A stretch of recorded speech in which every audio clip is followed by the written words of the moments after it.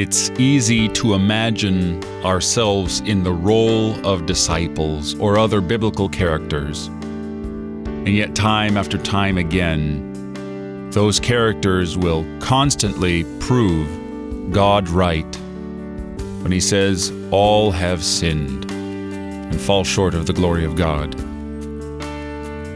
Sometimes, you might imagine yourself as an Old Testament individual or a New Testament. But nobody but Christ has ever been sinless. Only Jesus is without sin. He paid not for his sins on the cross, but for ours.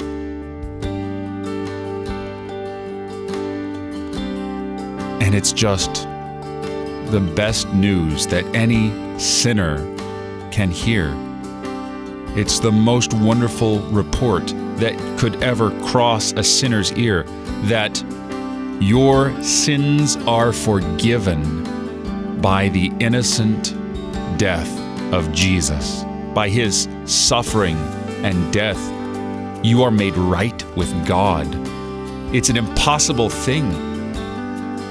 It inspires us to goodness. We don't deserve it. All praise be to him. You're listening to Oratio, part of your morning drive for the soul, here on Worldwide KFUO. Christ for you, anytime, anywhere.